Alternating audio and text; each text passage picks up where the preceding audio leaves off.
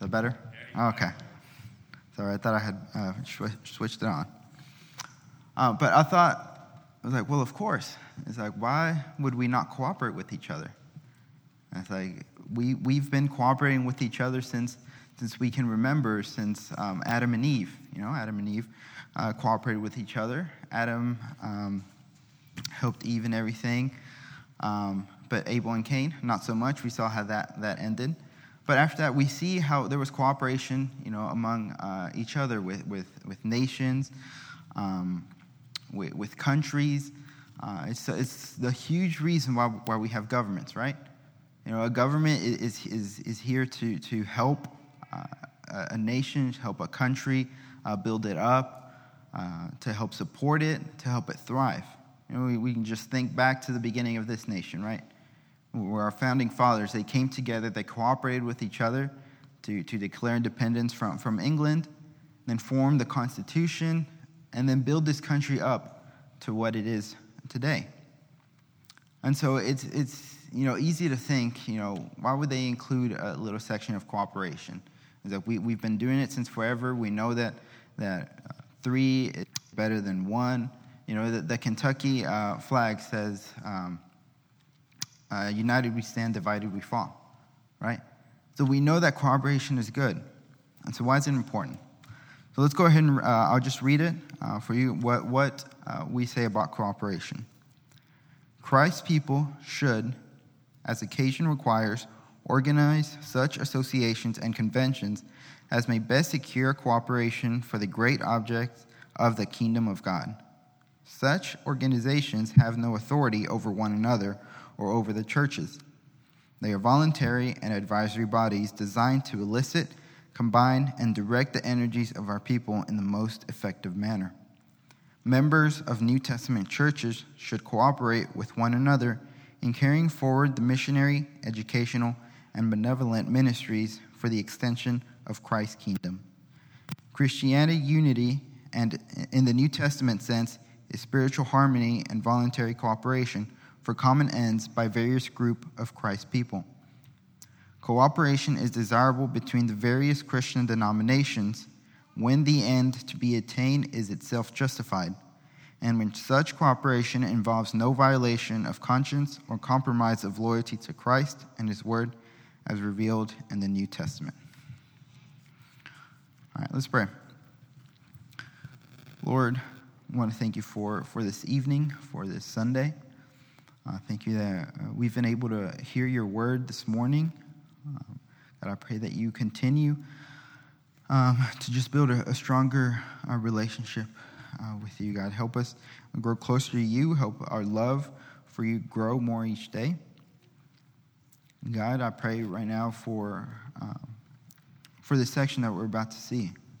Help us see how cooperating with each other is all for your glory, God. And help me, God, that every word that comes out of my mouth, God, be your words. And open our hearts and minds to be ready to learn from you. In your name I pray, amen. All right, so we see here that this may have not taken the direction we thought it was going to say about cooperation, right? It didn't tell us, hey, you guys, make sure to behave with each other. Make sure you guys are nice to each other. If someone needs help them. We see instead that this took the direction of, it's like, hey, the reason for the Southern Baptist Convention to exist, the reason for all these, the Kentucky Baptist Convention to exist, for all these is to help carry out the kingdom of God, right? It's to help, like it said there, direct our energies and everything in the most effective manner to spread the kingdom of God. Right, and also one important thing that it said there was that it's not that the convention or these organizations are reigning over every church, right? It was important for it to make that distinction because then we don't confuse it with, like the Catholic Church, right? We have the Catholic Church, which has the Vatican. The Vatican pretty much decides what needs to be done. The Pope says something, and that's pretty much what becomes what everybody else believes or becomes sort of like law. And it's not like that. It's not what we believe it should be, right? It's not someone leading over everybody, right? We want to make sure it's clear that we hold just to the words in the Bible, just to the Word of God, and that is what pretty much ultimately decides what we do, right? So it's important that we make that distinction between how an organization like the Southern Baptist Convention relates to a church like ours, right? And so we want to look at the huge reasons why we decided, or why the Southern Baptist Convention decided to come together, bring all these churches together, and ultimately create the Southern Baptist Convention. And of course, as we see there, the number one reason is to spread the kingdom of God, right? To help carry out the kingdom of God. You know, Matthew 28, 19 through 20, right? We see the Great Commission, the thing we've heard many, many times. Like, therefore, go and make disciples of all nations, baptizing them in the name of the Father and the Holy Spirit, right? This is Jesus talking to the 11 disciples, just telling them, go, work together to spread the kingdom of God, right? Tell everybody the kingdom of God. He didn't tell them exactly how. He didn't say, it's like, all right, I want someone to focus on these people, someone to focus on these other people. But he just told them, go and preach. Later on, he provided the people, he provided the resources to just spread it to the ends of the earth. But at that moment, it was just like, go and teach. And so we need people to be able to help us do that, to spread the kingdom of God, right? In Acts, we see them run into some problems whenever they start to spread the gospel, right? One of the first problems they run into is that the apostles are doing everything, right? They're too concentrated on helping everybody. They gotta preach, they gotta help, they gotta do all sorts of things, and so they have to come together and they have to direct their energy and say, all right, we need to set apart some specific people to just be involved with the caring of people, and that way we can continue to preach the word of God, right? And so then they decide, they choose the 7. The 7 then are in charge of caring for those that need help with food, with anything that they need. And so this is where we start to see a little bit of developing of them coming together and having to sort of make decisions as to where to distribute their strength and energies. Later on, also, we see them have to come together again, as we read earlier about the Jerusalem Council. Right? And in this case, it was more as to defend what we believed. In the case of the Jerusalem Council, there was people who were preaching false gospels or false things, right? They were telling people that in order for you to truly be saved, you had to still follow some other stuff. You still had to follow the Old Testament. You still had to do some other things added on to what you already did, when that wasn't completely true. So we know the Jerusalem Council came together. They decided together. It's like, no. It's like God does not say that's how it is. It is by faith and by God's grace alone. Right? And so then after that, they went and told that to all the churches, and they all agreed on that, and that's what helped them spread and sort of form a foundation as to what they believed in. That way nobody could just come in and change everything. Right, and so that's a big reason why it's important for organizations like the Southern Baptist Convention to come together. That's a big reason why they made this Baptist Faith and Message. Right, it's sort of like in the Jerusalem Council. They came together and they wrote out everything that we believed in. That way, if we have a question about something, we can just come straight to this and sort of find a quick answer. Right? We can obviously dive deeper into things, but this is where we can find a quick answer as to what we believe in. And it also allows other people, say they come into this church, they know that this is a Southern Baptist church, they can easily just go to this right here and find out what we believe about certain things. Right? Just like we can go to some other church, some other denomination, we can find out what they believe in. Right? And another thing that is important about advancing the kingdom of God, of course, is sending out missionaries, right? Where we sending out people to go preach in other nations, sending them out. In Acts, again, we see that Paul and Barnabas were sent out by the church of Antioch, right? The church came together and they decided to send them out. They got together, they pulled their resources, and they helped them go out. Because it's not like Paul and Barnabas could just freely go and go through the country, right? It costs money. And so they had support from their home church and from the churches that they would go to. They came together and helped Paul and Barnabas go in this missionary journey. And the same thing is with the Southern Baptist Convention, right? We've come together. We formed the National American Mission Board, the International Mission Board, both of which have sent over this past year over 10,500 missionaries, right? Both here domestically and internationally have come and helped.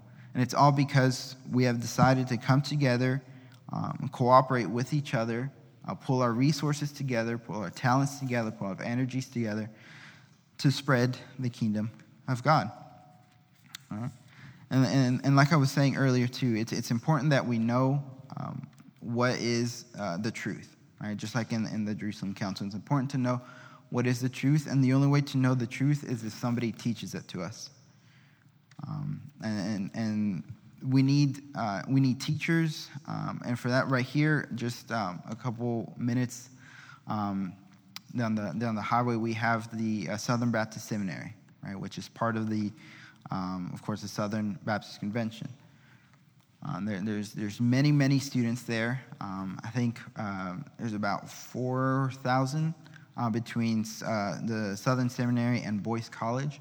About 4,000 students that are all either getting ready to become pastors, getting ready to be missionaries, or just getting ready to just go out in the world in any job that they can, but be sort of missionaries in their jobs, that are being trained up to just spread the word of God. And it's all because, we've come together and decided that this was what we needed to do. Right? People have donated money. People have given their time and talents just to help train these pastors up, who and then go to churches and then train the congregation, teach the congregation, and raise them up. And it's all because we came together and cooperated.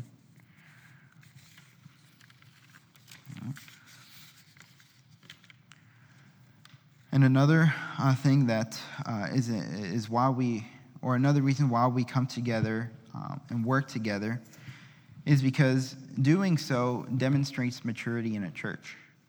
Right? Doing so demonstrates that the church is mature. If you look in Ephesians 4, 1 through 16, which I will go ahead and read for y'all, it says, I, therefore, a prisoner for the Lord, urge you to walk in a manner worthy of calling to which you have been called, with all humility and gentleness, with patience, bearing with one another in love, eager to maintain the unity of the Spirit and bond in peace. There is one body and one Spirit, just as you were called to the one hope that belongs to your call, one Lord, one faith, one baptism, one God and Father of all, who is over all, and through all, and in all. But grace was given to each one of us according to the measure of Christ's gift. Therefore it says, when he ascended on high, he led a host of captives, and he gave gifts to men. In saying he ascended, what does it mean but that he has also descended into the lower regions, the earth? He who descended is the one who also ascended far above all the heavens, that he might fill all things.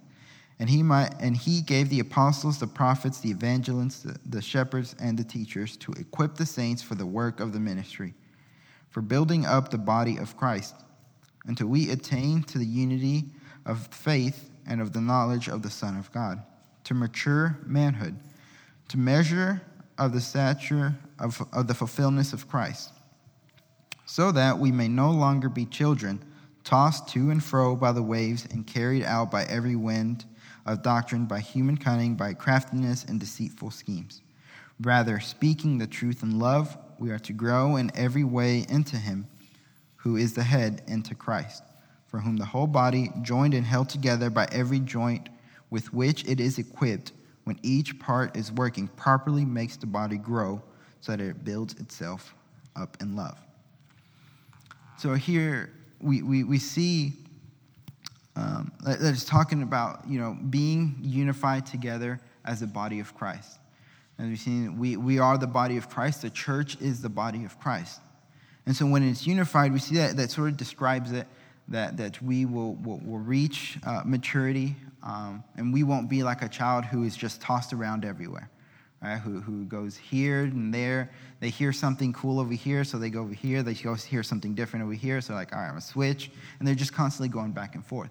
But it's more like someone who knows exactly what they need to do, and knows what needs to be done. They stay firm. They're not easily distracted. And they have just their goal in sight, and that's where they're headed to.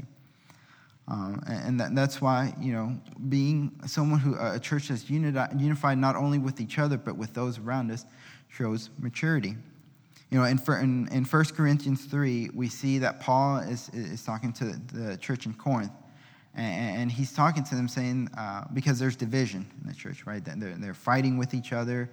Some people are saying that they follow Apollos. Some people say that they follow Paul. Some people say they follow Jesus. It's just, they're all over the place, right? They feel more righteous than the others because they're following someone else. And there's division. And what Paul does is that he goes to them and he just calls them, you infants. He just goes straight up and calls them infants. And that just makes me think, if a church is not together, it's an infant church. An infant church cannot cooperate really with anybody. I think to Kate right now, she's only 9.5 months, and I just think right now in nursery, if we go with all the other kids, we throw them in the room. We say it's like, all right, cooperate with each other, build whatever you want with these Legos. They're not going to do anything. Some of them might eat them. Some of them might throw them away. They're not going to know what to do with it. And so that's sort of the same sort of vision I see with churches that do not cooperate with each other. It's churches that are acting as an infant would, just doing whatever they want, going mindlessly. Because a church that is an infant cannot cooperate with others. And so whenever we see churches coming together, cooperating with each other, working together, striving together towards the kingdom of God, towards spreading the word of God, we see that as a mature church who has believers who are ready and fully mature to spread the word of God. And then this is also not just talking about cooperating. It's not just talking about cooperating with churches, right? I believe that cooperation, of course, is to cooperate with everybody. Right? We're not just to say, all right, this is only saying that cooperate with each other to spread the kingdom of God. We don't need to worry about cooperating with our coworkers at work. We don't need to worry about cooperating with our teammates if we play a sport or anything. But I believe we are to cooperate with everybody. Just like I said in the beginning as well, a society cannot strive, a society cannot survive if there is no cooperation. There must be cooperation in order for a society to live. And so it is important for that. But then the question also arises, what about cooperating with, say, the Catholic Church down the road, right? There's differences between us. There's big differences. There's such big differences that if they were to take a look at this and read through it, there might be one or two things where they're like, yeah, of course, yeah, that makes sense. But then in other stuff, it'd be completely different beliefs, stuff that they could not believe, like baptism, like the Lord's Supper. It'd be stuff that we consider important, but it'd be that they'd be in a complete different belief system in, which is why, of course, we are different denominations there over there. But stuff like Jesus, stuff like God, the Holy Spirit, we believe the same things. We believe Jesus came and died for our sins. And so there's certain stuff that we may be able to cooperate with them, right? Say like the Easter egg hunt that we do. We can get together and we can all, pull our resources. We can have our people all together also that we can help the community have a good time and also share the gospel with them, right? And so we are to work together with them as well and stuff like that.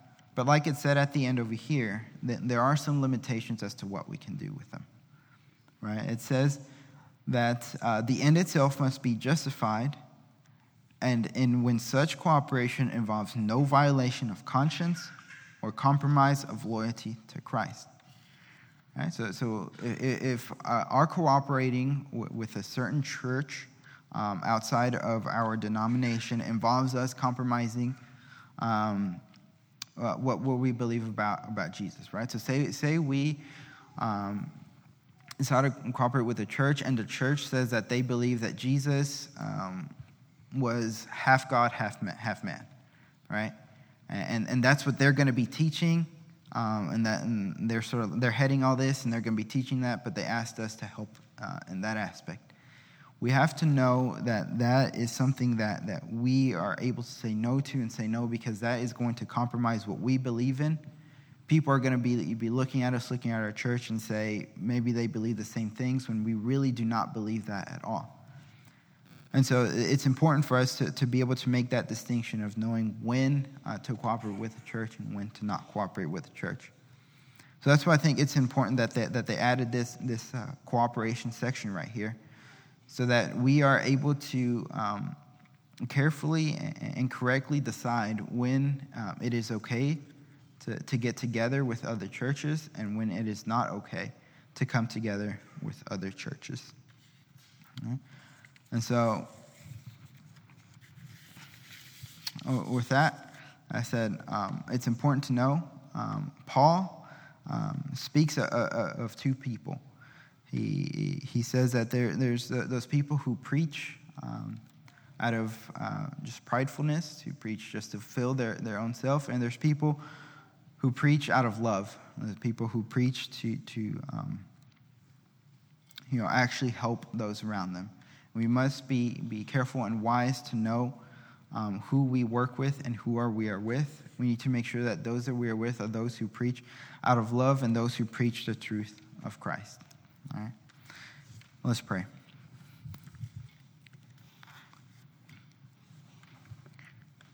Lord, we want to thank you for just this evening that you would have come here, sing, just share stuff going on in our lives, just share our burdens, and pray for those burdens, God.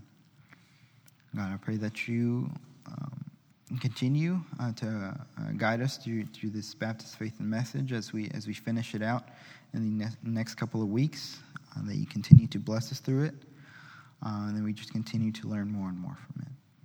And God, I pray that you guide each one of us to our home safely, and that we're able to just have a great week where we're able to just shine your light wherever we are. God, in your name I pray, amen.